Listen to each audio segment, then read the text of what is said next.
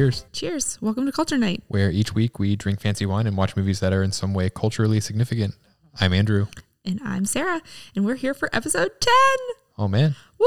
Double digits. I know. I thought we'd make it this far, but it's just exciting to be here. Yeah. Feels like it's gone by really fast. I feel like we just started this podcast and we're already on double digits. Again, thank you to anybody that's listening, watching, liking, subscribing, rating, reviewing, all the things. If you haven't liked, subscribed, rated, or reviewed, what better time than episode 10? Yeah.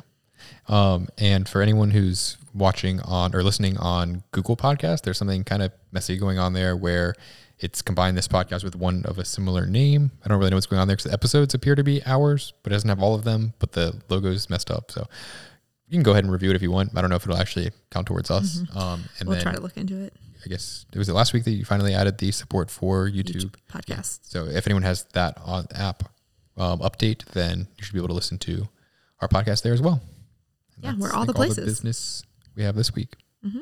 And now we will go back into our Slept On It segment for Ferris Bueller's Day Off from last week. And we will start off with, does your rating change after sleeping on it? You gave it a 7.8 last week. I think that feels about right. I don't know if it's quite in the 8 range, but I think 7.8. If anything, maybe 7.9, but 7.8 sounds about right. How about you? Yeah, I gave it a 7.2, and I feel good about the 7.2. Mm-hmm. Would I watch it if it was on TV? Absolutely. Mm-hmm. Quotable. Lots of memes from it. Yep. Just a good cult classic, but not quite in the 8s. It was YouTube before YouTube. It was very YouTube. Culturally significant. And so now I have a couple deep dives. Speaking of the YouTube aspect. Yes. So first of all, I was going to look into the breaking of the fourth wall. We kind of talked about it last week with, was that really common before this? Mm-hmm. And to be honest, I started looking into it, and there's a lot of information out there on breaking the fourth wall. And it seems to be something that is fairly common in film, theater, I feel like TV. Happened obviously first in theater. And I think it was probably really common in the really old and plays. It goes way, way back. And apparently it wasn't really called that at the time. And it was, now it's more of like a comedic thing to break the fourth wall. It's most often seen in comedy, whereas I don't think that was as much the case before. Yeah, I can't really imagine it in a very serious role. Like now I feel like it only can be used for comedic purposes. For sure. So I didn't really go too deep into the fourth wall, but it's a common thing. I think it's getting more common, especially in the comedy aspect. Yeah. Now it's just called being meta. Oh, God. You're not wrong. And then the other thing that I looked into is I mentioned last week that the parade scene for Ferris Bueller was they just kind of happened upon the parade. Mm-hmm. And so I looked into that a little bit more. And according to this website, Xfinity.com had a behind the scenes about the movie. And according to their article about it, by sheer coincidence, the Ferris Bueller's Day Off crew was scheduled to film their parade scene at the same time as the real-life Von Steuben Day Parade in Chicago. In fact, the Ferris Bueller's Day Off cast and crew inserted their own float into the lineup without asking for permission. Oh, wow. So they just completely happened upon this parade. Yeah, but they happened to have a float? I think they were going to shoot their parade that day, and there also happened to be a real parade when they were planning. So that parade was not the parade that was happening wasn't the one they were going to act in the movie. Mm-hmm. Okay. I thought it was just kind of like a plot line they wrote into the movie by chance, and then it happened to turn into all that. And I was like, that seems like a lot to kind of last minute be like, oh yeah, and then he's going to sing, and then No, they were already planning to do a parade. They stumbled upon a real parade and just kind of threw themselves in there and made a movie scene. Yeah. I wonder what day of the week it was on. Because I imagine it would have to have really been a weekend. Yeah, because I was going to be surprised if it actually was like a weekday parade, like they kind of portrayed the movie, which because we both still can't get over that. Very impractical. I'd be very angry if I was a driver. For sure, in a downtown major city. Mm-hmm. And then while looking for the parade scene information, I did find some other fun facts about the movie that I wanted to share really quick because I thought they were really interesting. So, kind of also going back to something we talked about last week, you asked if Tom Cruise had been considered for the role or wanted the role or whatever. Mm-hmm. And according to the same Xfinity behind the scenes website, that it was a really popular role and a lot of people really were interested in it. And those people whose names were in the hat or were really interested for it were Rob Lowe, John Cusack, Jim Carrey, Johnny Depp, Tom Cruise, Robert Downey Jr., and Michael J. Fox. I read something similar along that Tom Cruise wasn't really strongly in consideration because he hadn't really had his breakout role of Top Gun. That's when he like really kind of launched into being the big movie star that he is. But that if he had somehow landed this role, that the alternates for Top Gun were Patrick Swayze and I think Michael J. Fox. No. Yeah. I mean, I could see Michael J. Fox for Ferris Bueller's Day Off. I think it shook out the way it needed to. Yeah.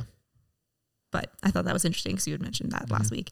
And then also apparently love was in the air on the set behind the scenes. Oh. And that Matthew Broderick and Jennifer Grey, who played brother and sister on the movie, dated and got engaged just before the theatrical release of the movie. Obviously didn't work out long term, but interesting romance behind the scenes. Yeah, a little bit incest on the set. And also the actor and actress who played their parents, Cindy Pickett and Lehman Ward, met on set, got married, and had 2 children. Crazy. So I wonder if they named them Ferris and Jeannie. Great names.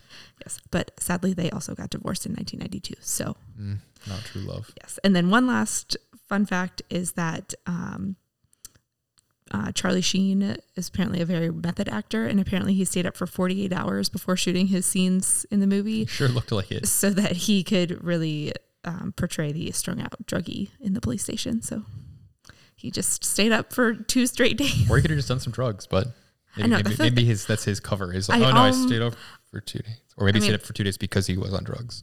You never know. But those were just some fun facts. There was a couple more in there, but I thought those were the most interesting. So cool.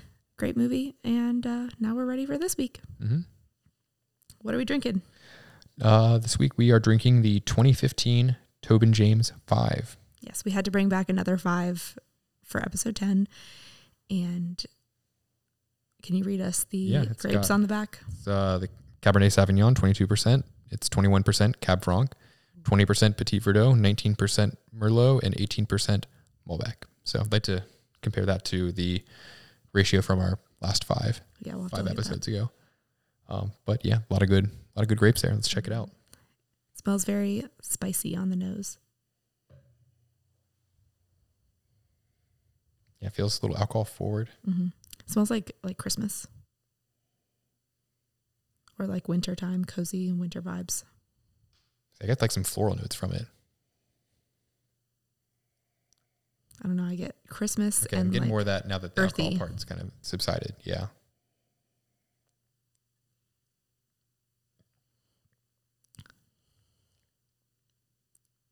Oh, I get a lot more of that spice. Yeah. Mm-hmm. It is a little alcohol-y, and I'll be interested to see if once we let it sit a little bit longer and do the fancy twirl and air it out a little bit more, if that kind of dissipates a little bit. But I do like it. A little bit of red Skittle there.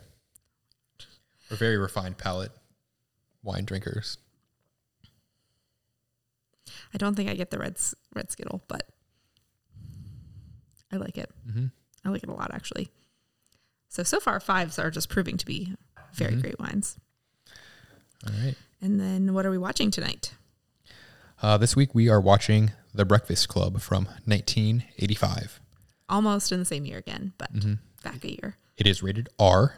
So, which surprised expecting me. Lots and lots of boobs, lots of swearing, lots of everything. If we know what PG was at the time, this has got to be the X rated.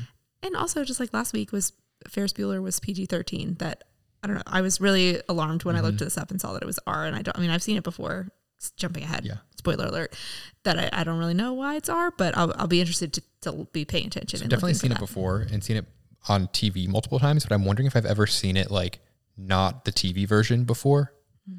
Because one scene that I remember that I don't know if it's actually what he says or if it's just the TV bad dub, where at one point, forget the character's name, is yelling at the principal. He's yelling, "Eat my shorts," which sounds like a really weird thing to yell at someone, especially in an R-rated movie, that I'm interested to see if that's actually what he yells or if that's what the TV version was. Yeah, I don't know. We'll find out. There's a lot of like fun like memes of like movies that have like really bad dubs, but that one always stuck with me. But take us back into 1985. The top 3 movies released that year were Back to the Future, speaking of Michael J. Fox, grossing $190 million, Beverly Hills Cop grossing 157 million, and Rambo: First Blood Part 2 at 150 million. And the top 3 songs of the year were Careless Whisper by Wham, Like a Virgin by Madonna, and Wake Me Up Before You Go Go by Wham as well. So. I know 2 of those 3 songs. Yeah. Starting to get some more familiar songs as we're getting closer to our time. Our era. Back to Have You Seen It Before? I just want to say that I saw it. So I have seen it before. I've seen it probably a handful of times. I'm not super familiar because it has been a while now since I've seen it. But the first time I ever saw it was when I was in college. I had to watch this for a class. I was a human development major in college. And so I believe it was like the class was called Middle Childhood and Adolescence, I think is what it was called. And we had to watch a bunch of teen drama movies or drama comedy movies and like analyze them for like different teen stereotypes and like teen behaviors. Do you happen to have that paper or whatever report you gave for this? Honestly, I probably do. It might be fun to include next week. Deep dive for next week. I will find whatever I did because analytical paper. I definitely still have my old college laptop, which still has everything on it. So, I was excited remembering watching it for the first time. Like I remember being in my like dorm bed and I don't know how we got copies or access to it, but we had to watch this and Twilight, which I was so mad about because I've never seen Twilight or read any of the Twilight books, but we read The Breakfast Club and I was like, I'm finally watching a movie I've always felt like I need to see. So nice. I'm excited Can't wait to see what your college perspective on the movie was and see if it changed. Especially because then I was much closer to being like a high school teenager than I am now. That just to read that and just to watch it again now as an adult and see how those compare. Yeah. Ooh, we'll see how it all shakes out. And what do you know? What are your expectations? Anything we want to put out there? I mean, we've seen it before. So I'm excited to kind of jump into it and watch it. Yeah. So give our review. All right. Yeah. Ready to drink some more wine. That's for sure. Because this is delicious. Let's go. Jump into Breakfast Club.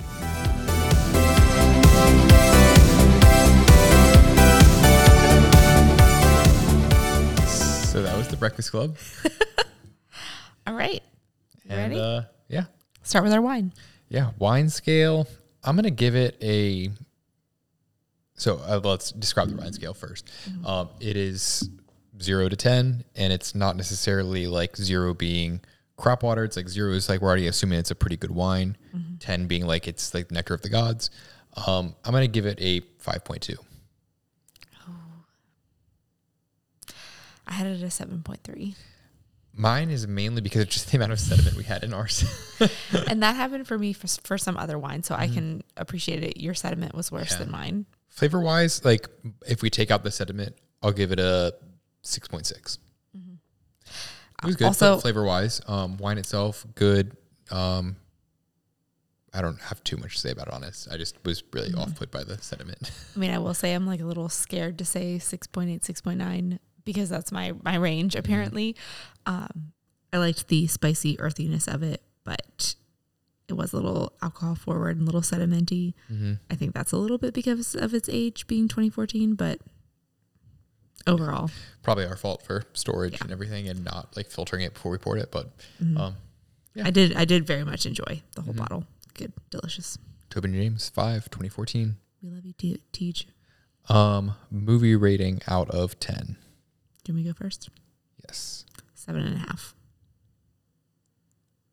Yeah, I'm still like around the 6.7. Obviously, like it's a very iconic movie. I've seen it before. I just thought there was a lot more. It felt kind of dragged out. Yes, I can appreciate that. Move slowly. I mean, obviously, it's a movie about a bunch of kids in a library, so like it's going to be kind of slow. I obviously would watch a lot of it if it would just happen to be on TV. It's not super quotable, but there are like a lot of memorable scenes from it. But yeah, I really like it. And it's a very comfortable movie. I don't know. There's something like not nostalgic, but just like. And I think that's how I felt about Ferris Bueller too. I've seen this more than I've seen Ferris Bueller, but just something about it was just like, this just feels nice.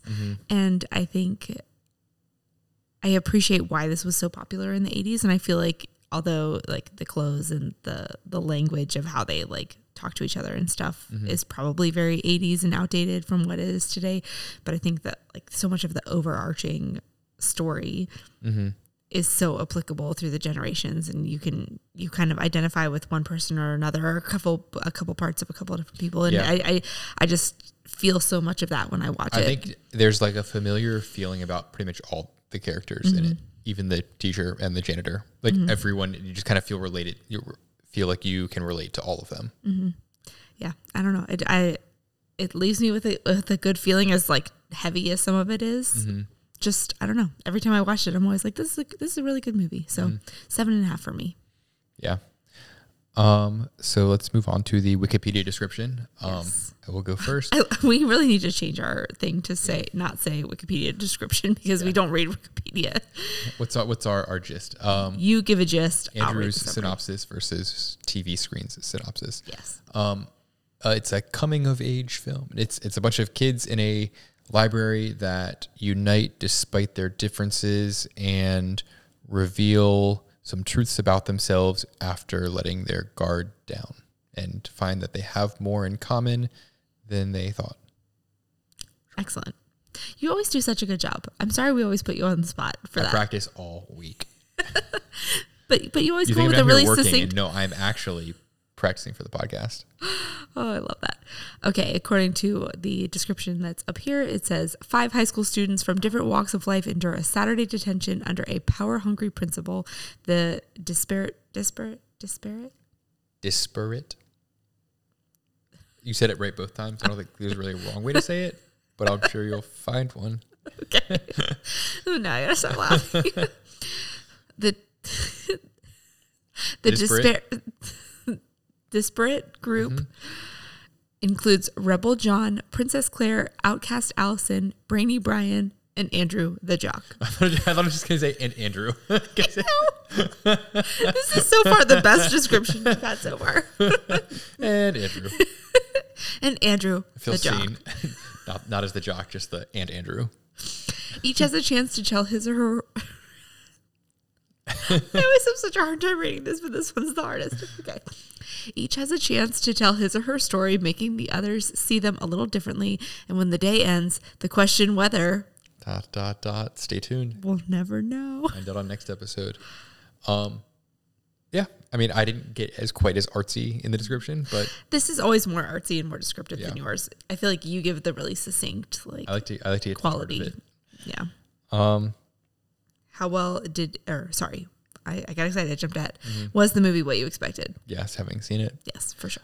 If you just told me the title of it, not at all. I would expect, like, the first time I heard of The Breakfast Club, I assumed it was like some kids, like, I don't know, talk show type thing, or... I mean, this a little skips ahead to did they say the title? Does it fit? Etc.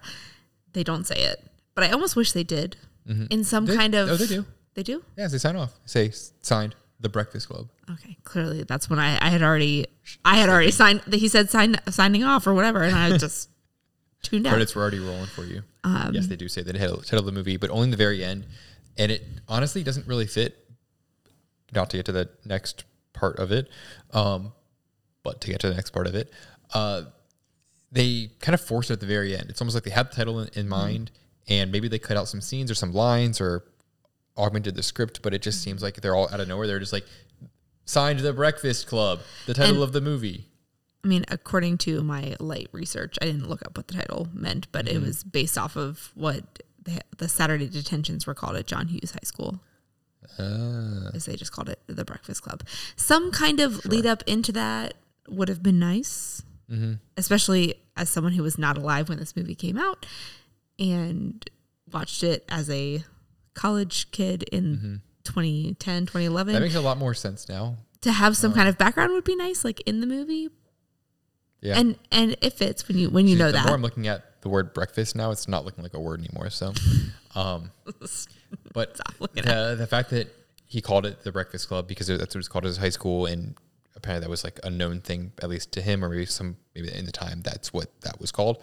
Just reminds me of when there was a newspaper article written about my brother, and it was talking about how he joined the track team so that he So casual. could avoid riding the school bus, or the big cheese as they call it. Like literally no one I've ever heard calls it, but like in the newspaper article, that's what they wrote. It almost feels like that same vibe with the breakfast club, as they called it, detention, or as the kids said, just sure. Maybe someone said it at some point, but Yeah. And I mean, it's a cool name for Saturday detention. Makes it seem mildly more exciting, but yeah, to an outsider, it doesn't really mean a whole lot. yeah, maybe like the Misfits or Detention or Yeah, I coming don't of know. age 80s movie with a bunch of teenagers. But I also feel like we can't really argue with it because it's such a classic movie. I've always hated the title though. Always hated it. Just because it just doesn't fit what my mind thinks. But it is a very I feel like everyone knows or has heard of The Breakfast Club at this point. It is what it is, but yeah, I just still don't think it really fits. Yeah. But I get it now that you say that. So backtracking a little bit, how well did it age? I don't know. I mean, well, it aged well. Could it be made today? I think it'd be a lot different. But just because nowadays I feel like you're not allowed to have detention, especially not outside of school in most schools. But if you like took the whole "we're taking your phone" aspect and made kids actually talk, I feel like you could make a remake of it. Other than the fact that nowadays most schools are not going to allow detention, let alone Saturday detentions. I think tweaking some things, it could definitely be made today. Yeah. But yeah. But I backtracking too, did it age well? I think it was made in the 80s, about the 80s, so it describes that time really well, but it also has such overarching themes of what it's like to be in high school. And yes, being in high school in the 2020s or in the 2000s when we were in high school, or in the 80s, are all different, but there's still the stereotypes, the cliques, like all of that stuff is still a thing. Yeah. And it gives you a look into the high school time. And it felt a lot of like what I kind of sensed from my time in high school, like late 2000s, that there were a lot of like barriers or like defenses set up against or between the various cliques of like, oh, we couldn't possibly talk to them because of this. But like once you actually talked to them, you realize that, most of them have their own insecurities, have their own like things going on, but are actually, at least at my school for the most part, very nice people and very welcoming of anyone who happens to want to talk to you. I don't know if it was the same at your school, but at least from my experience, there was a lot of like, we're this clique, we couldn't possibly talk to them, but then they actually talked to them in class or for some reason realize, hey, actually we're all just kids and it's fine. I mean, high school was weird for me. I like the few things that stick out into my mind, because I've completely just forgotten a lot of high school apparently, that like the times that I talked to people that I didn't regularly talk to, like in class or whatever, it was similarly of like, yes, you're a nice person, like we can talk in class, but it was also like this where it's like, are you going to talk to me outside of here? Probably not. That was a lot more the vibe at my school. Yeah. I guess I never really got that. Maybe I just was oblivious and naive, but for the most part, if I was going to talk to someone in class, I'd also talk to them anywhere I saw them. And there wasn't really any sort of like judgment there, at least in high school. In my middle school, there's a lot more of the bullying and the barrier set up, but in high school, it was very much kind of like this of like, hey, you're kind of weird, so I'm not going to talk to you, but once I do finally talk to you, turns out you're okay. Must be nice. I wish I'd gone literally anywhere else for high school. It's fine. And were there any actors that went on to do bigger things? Yeah, pretty much all of them. I mean, I feel like this was one of the earlier Brat Pack movies, so they all kind of... Emilio Estevez might have been in some things. I don't know. Anthony Michael Hall. Molly Ringwald, who? Yeah. I don't know. Yeah, all of them. Yeah, pretty good cast. I mean, the cast was like 7 people total, but... I know, I was thinking about that when you were talking about about the principal and the janitor, and I was like, God, the cast was like 7 people. But I mean, there are a couple like, bottle parents movies where it's just very small set. Spoiler alert on one of my notes though is that I felt like this movie very well could or should be a play. Like, especially like in a for a high school to make this play. Ooh. Because you could High make schoolers most of the set playing it. Oh, I love is a it. single set, maybe a little bit of like, them running through the halls or getting dropped off. But like for the most part, it's a single set and very small cast. It would just be memorizing a lot of lines. Yes. But Ooh, yeah, that would be tough. I feel like it'd be a really cool play. For sure. That'd be really cool. I hadn't thought about that. Love that. Do you think this movie had any impact on pop culture? I don't know. I don't know about that. For sure. I mean, starting with the very beginning of the "Don't You Forget About Me," that I feel like is just such an iconic scene of, at the very end is when he raises his fist in the air, but the fact that the second the beat dropped, I was like, yes. you're transported back in time. But the fact that the "Don't You Forget About Me" is the title of the John Hughes documentary, like it just, I feel like that song and so much of the scenes in here just encapsulates like that, Time. the high school vibe, especially shown through the mid 80s. Just, I feel like there's so many movies or shows that like either make like make fun of it or make a reference to it or quote it. And on that note, I don't know if I actually said this last week, but the Ferris Bueller vanity plates that we were talking about, the sisters was TBC, which was for The Breakfast Club. So there was another reference in a movie, which was reverse ordered, but we'll count that as another movie referenced in another movie. There was also a vanity plate, the I guess Brian Anthony Michael Hall's family's car was EMC2, so equals MC squared, showing that he's a nerd. Yeah, I did make a note like vanity plate, thinking like, oh, maybe we'll see some more, but then they don't leave the car you see. So that's the only car you see. But apparently, John Hughes likes to hide those little nuggets in his movies. Yeah, just little fun things. And do you feel cultured after watching it? No more cultured than I did before because I have seen it, but I feel like you can't say that you've like are a cultured movie person without having seen The Breakfast Club. I have to say I do feel really proud that I had already seen this going into it, because I just, knowing my history with movies and not seeing popular movies or having heard of a lot of popular movies. Okay, Blazing Saddles was an exception. But that I've seen this, and I've seen it multiple times, just makes me like pat on the back for myself that I've seen something that's a big cult classic. And I am glad to have seen it again, especially as an adult, kind of like we were talking about in the before show of, I like thinking back to this paper I wrote in college, how I'll view it differently from what I did when I was 20, 21. Yeah, I'd like to think more like when I have more than just a couple seconds to process it about what movies about being a teenager would have been like before and after this. I feel like a lot of what they showed was kind of more actually processing being a kid, and as opposed to like just fitting a stereotype. It was more like, hey, you're the jock, you do all these things, but like, why might you do those things? You're the the nerd, you have to be perfect, you have straight A's, but why? Like all of those things. I feel like this might have been one of the first movies to really kind of peel that back.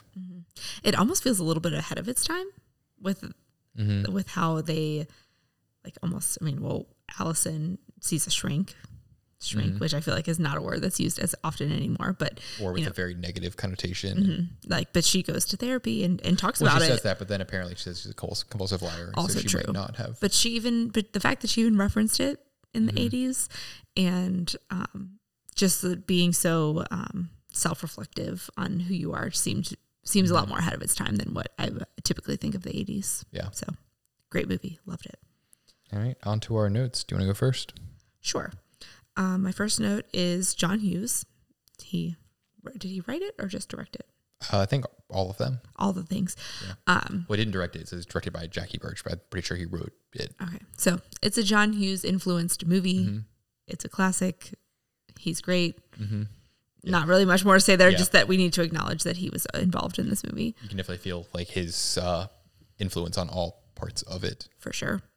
I will say I felt it a little bit more last week than I did this week, but still a great movie. Yeah, I just feel like thinking back to in Ferris Bueller when Cameron is they're watching the stock thing and he's doing those weird like motions, whatever things. I feel that vibe of he just thought that kids just did like weird motions and things. You kind of see that in some of the weird not B-roll but like weird interstitial scenes with them where there's music going on, they're just acting odd. And I also feel like His kids are weird, so he's not wrong. Ferris and his friends were a little introspective of themselves and each other and like why they are the way that they are a little bit more than I typically think of in a teen drama. So maybe that had something to do with him.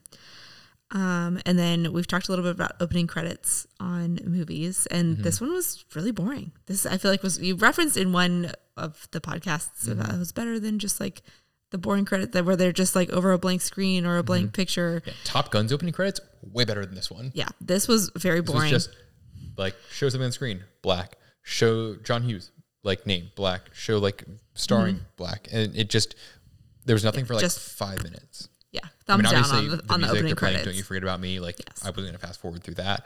And then obviously with most of the credits happening ahead of time and it being a very small cast, not much production, the ending credits were very short.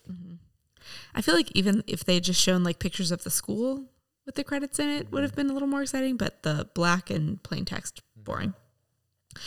But not boring was how they ended the credits. Well, they had the quote by David Bowie that I will bring back next week because I didn't write it down.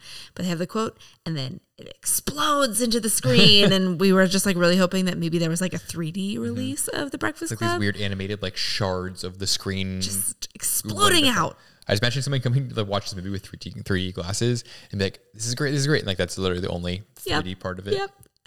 It just didn't. Oh my God, you guys did opening credits. It was so 3D. And I was like, maybe there'll be something where like this will kind of fit the vibe of the movie. But the more I kept watching, I was like, I don't understand why they needed to explode the quote. And off how the much screen. of the budget of the movie went to that one animation? Probably more, more than you would think. Just thought that was funny. And then just Saturday detention. Is that a thing? Was that a thing? I don't think so. I don't think any teacher or admin wanted to be there to do that. They probably would have just rather you just come in or spend your day in detention on Monday or be expelled. I don't know. I mean, as a former teacher, you know, I've thought a lot about the education system and stuff, but like, and I know that you want to make it something that's undesirable so that students will behave and like, as a teacher, you're trying to control a lot of children or they're not children, but like, I understand that struggle, but I'm not giving up my Saturday to be at school to watch these kids. And it's 8 hours they were there. 8 hours. That's a full day on a Saturday. And not just that, but I feel like nowadays parents would be like, no, we already have plans with our kid. So we're not going to send them to detention because we already are planning on going to somewhere. And I feel like the first time that happens, it's like, well, the teacher would have been like, well, we're going to fail them. But then as soon as No Child Left Behind passed and all that sort of stuff, and now kids are just passed on through, you kind of lose that lever. So that admin or teachers would be like, well, we can't do anything if they don't come to detention. So it must have just had to stop. Yeah. It seemed like, I mean, for an adult, I mean, I also have noted this, Mr. Vice Principal getting paid $31,000 a year. Are you getting paid extra to be there for 8 full hours on a Saturday? If you're not, I'm not giving up 8 hours of my life to sit at school. No way. Yeah. Absolutely not. I don't think that it'd be a good deterrent for some people, but for others, it's just kind of a waste of everyone's time of being like, we're going to waste a Saturday for not just the kid, but also the teachers that have to be there, unless they're like grading papers or we're going to planning on being in there anyways. But it seemed like the vice principal was just killing time, drinking beers on the job. So going through everyone's confidential files. Yeah. He was not using his time wisely. We talked a lot while we were watching it, just like their outfits. And I think this is just a sign of the style of the 80s and the 90s. It's just a lot of layers. Everybody had on a lot of clothes. And then I forgot I wrote this note down, but then I got really deep at the end. Then they all had their coats back on at the end. And it was like, were they just shedding layers of themselves the longer they were there? That's the note that I had, was that as you see, as they go on, as they're kind of revealing more about themselves, they're taking off more layers of their clothing towards by the end. There's like, luckily for them, the 80s was just like, oh, he's wearing 7 shirts. That's fine. But then they could just be real artsy and like make it really deep. They get in there, they're all self-defensive, not talking to each other, and they've got 19 jackets on. They start kind of taking their jackets off. They kind of realize, oh, I can't expose myself if someone else is. And then by the end, they've taken off. But then they go back outside, and they are now with their parents. They got to be like, oh, I'm so defensive again.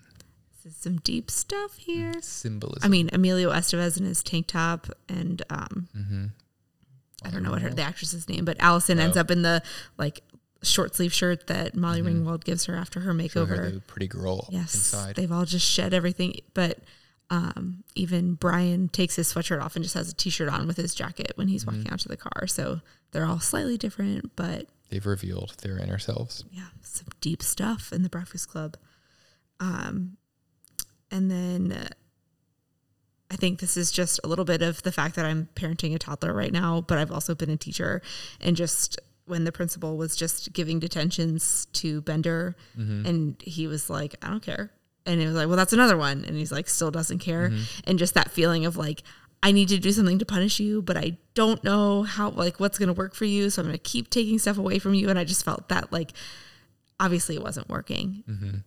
But I felt that power struggle of being the adult, being like, I need to do something to punish you because your behavior is not acceptable. Yeah, but like I'm so worked up that I can't see this power struggle that I've gotten myself into. So I'm just going to keep dying on this hill that I've gotten myself on. Yeah, I think it also kind of showed him the principal, like him escalating before he realized that was like the only lever he had to pull. Was like another week, and he realizes that he has now lost the leverage there, and all he can do is just add more onto that. So it's kind of like that, showing that power struggle of like he wants to do more, but as a teacher he can't really flex anymore on this kid, and he kind of shows like, hey, I actually don't have the authority in the situation besides just the one lever that I have. And I think this is one of those times where, like, as a teenager or college kid or whatever, when I watched this the first time, I don't know how much I would have appreciated that, but having been like an adult in a situation similar, I mean, obviously not giving out Saturday detentions, but just feeling that like, oh no, I've not pushed myself that far, but understanding a little bit more of where the principal is trying to come from, where he's like probably not as compassionate and trying to be helpful, but he's also trying to have like some order and some control of the chaos, and he's lost that control. Yeah, I think removing him from the room was the smart move there, as opposed to just continuing escalating. But he just kind of wanted to flex in front of everyone else. But yeah, I think in that situation, it just made him look weak. For sure. And I think that's how like aging didn't age well, is that we are a lot more aware we try to be a lot more aware as parents and as teachers of what does and doesn't work for certain kids and how to try to help and support those things. He didn't seem like he was very introspective or that he cared what anyone else might have said there. Absolutely he just seemed like he wanted to have it his way. And when someone else pushed back, he didn't really know how to react to that. For sure. And while watching them run around the school, I was like, this school looks kind of familiar. And a lot of these scenes were shot at the same school that Ferris Bueller was shot at. So there's a little bit of crossover. At least Ferris Bueller was supposed to take place in John Hughes' like hometown. So that makes sense there. Yeah. And because their lockers, they had the like rows of lockers on the, like in some hallway. And I was like, when we watched last week, I was like, I've never seen lockers that are just kind of like tucked into like a corner that way. And then they showed up again this week, and I was like, I've made a mental note of these before. This is what Chicago area lockers must have looked like. And then I was like trying to figure out, how do I word this in Google so that I get the answer that I want for? And it looks like there was a little bit of crossover there. Brian, easily the funniest character of them all. I laughed out loud more for him than anybody else. Yeah, he didn't say much at first, but he had more confidence than you would have given him credit for based on how he looks. And just like his delivery, he wanted to break out of that shell. His delivery of a lot of things, and just the way he was as a person and how he just answered questions and stuff was just very comical. And then he gets like really deep and heavy, and you see he's going through a lot of stuff, and just want to like tell him that your grades in high school really don't matter as much as you're led to believe. He kind of reminded me of me in the beginning, not necessarily just being nerdy, but just being like, I'm going to keep talking even though no one wants to hear what I have to say. And someone's probably going to come like punch me for continuing to talk, but I just think that I'm myself am funny, so I'm just going to keep saying it. I didn't want to say it because I didn't want it to be perceived as like a put down, but I did kind of despite this see some vibes. Cool, like, rugged man beard I've got going on. I was very small and nerdy back in high school. Yeah, he definitely gives me some Andrew vibes. And then I'm just a little concerned about my own personal memory, because I've seen this many times before, and I don't remember anything about them smoking weed. Yeah, me neither. Okay. It's been cut from the TV version. Makes me feel so much better. I don't remember them taking it from his hot locker. boxing a room in the library. And I will say the hotboxing is when it kind of came back to me. But that whole scene, I mean, I remember like them dancing and like all that kind of stuff. I remember that. But the weed just completely gone from my memory. Just like they kind of like sneaked it and tried to like mask the smell. They like literally hotboxed an entire room, and there was just so much, out in the open smoking the weed that I'm like, there's no way you wouldn't have gotten caught. That would reek and that would smell very strongly. That was my biggest anyone that walked in from a mile away. That was the like least believable part about all of it. Mm-hmm. Like climbing through the whatever ceiling, obviously it doesn't seem super realistic in most places. But they smoking the weed and just not expecting to get caught immediately or there's right after. no way that all that smell would go out before the principal came back. Because it didn't look like they were making any effort to mask the smell. Mm-hmm. And I also just like, would the weed have been a bigger deal in the 80s than it is now? On school property, I feel like it still would have been a pretty big deal. Yeah. I just don't know, like, would that still be like the risky thing that they would do? All that, I don't know. I still feel like it would not have looked good, especially doing that in detention on school property. Still probably would have been a big valid big point. issue. And then I also, something I want to look into this week is if this is like I've been struggling with the wording of this, like this style of story where you're like confined with other people and like the truth telling kind of thing. Like, is there like a bigger picture of this? I know like on TV, it's called like a bottle episode. Mm-hmm. So I feel like that's the closest terminology I have for everyone kind of being like in a very confined set, just a couple people kind of talking, working through their stuff. But I feel like also the, like, you're stuck with these people who you clearly don't hang out with in school. And that brings out like you're stuck in the truth telling and the like introspection and all that kind of stuff that, watching this, I was thinking of, certain like One Tree Hill episodes and like those like teen dramas that were popular when we were teens, that this has to be some kind of like bigger story. But that's also just like the network wants to save money. We're just going to stay on our main set and not do anything crazy. Yeah, I don't think this was necessarily done for that. It would seem like it was more done for the movie itself. But on that same note, does this happen every week when they go to have Saturday detentions? Does every Saturday detention bring out these like... It's the club every week. Breakfast Club meets. But like, are these same 5 people in the Breakfast Club every week? Probably not, because I don't think that Molly Ringwald skips school every week to go shopping, and that what's his face Emilio Estevez tapes his butt cheeks together every week to be in detention.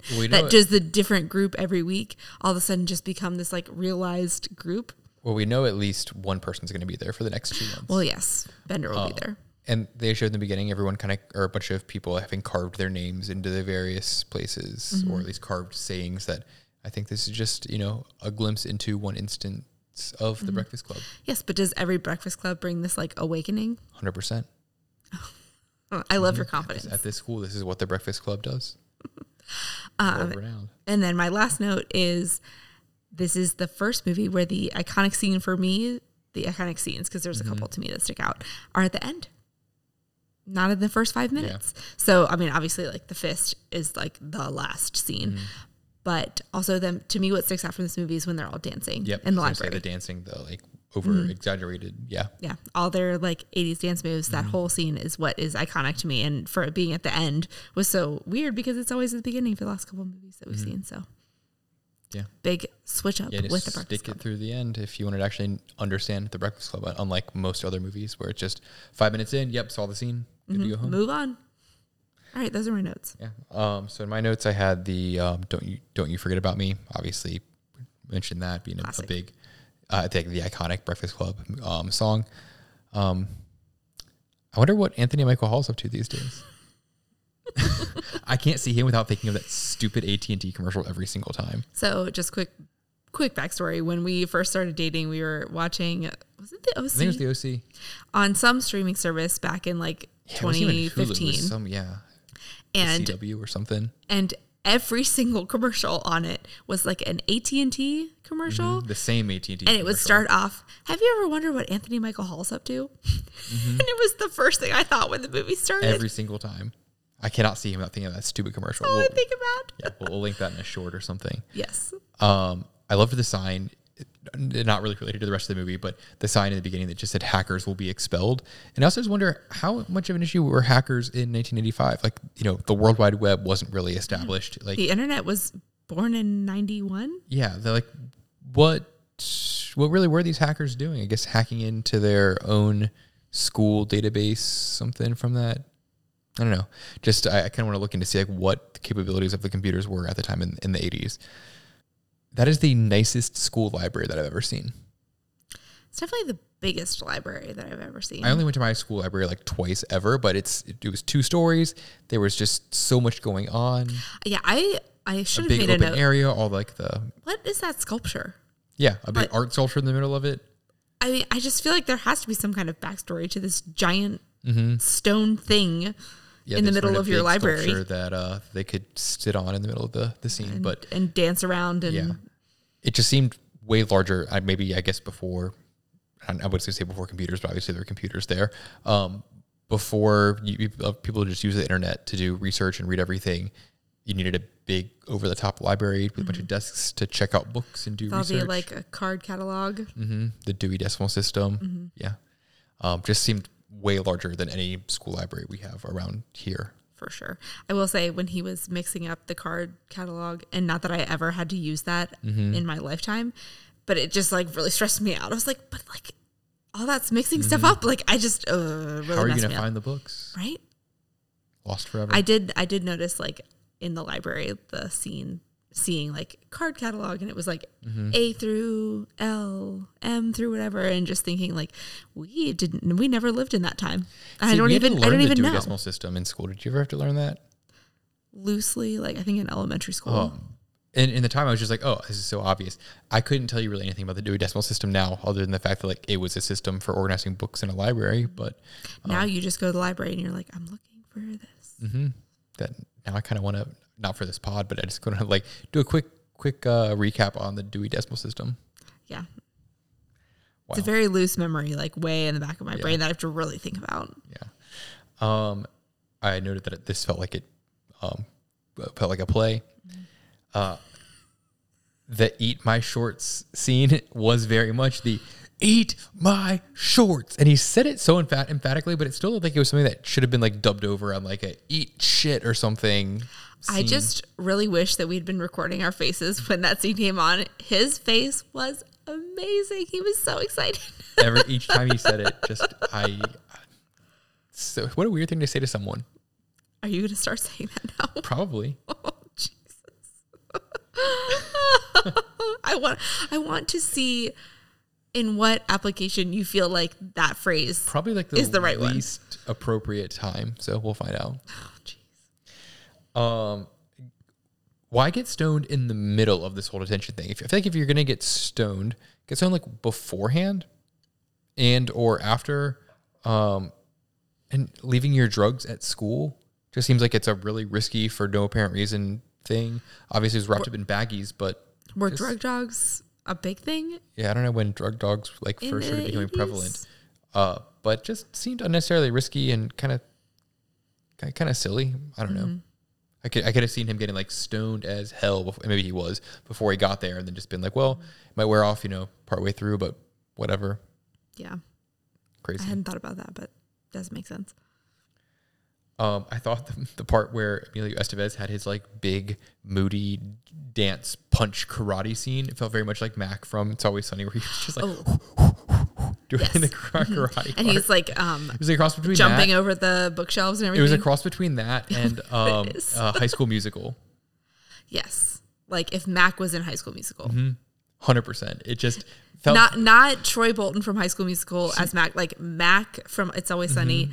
In singing a song like he's in High School Musical. Yeah, it just felt very awkward and unnecessary that he's doing a bunch of like punching and karate things and a bunch of backflips while he's acting all angry. Well, he just came out of like this hot boxed library room. In the foreign languages room. Yeah.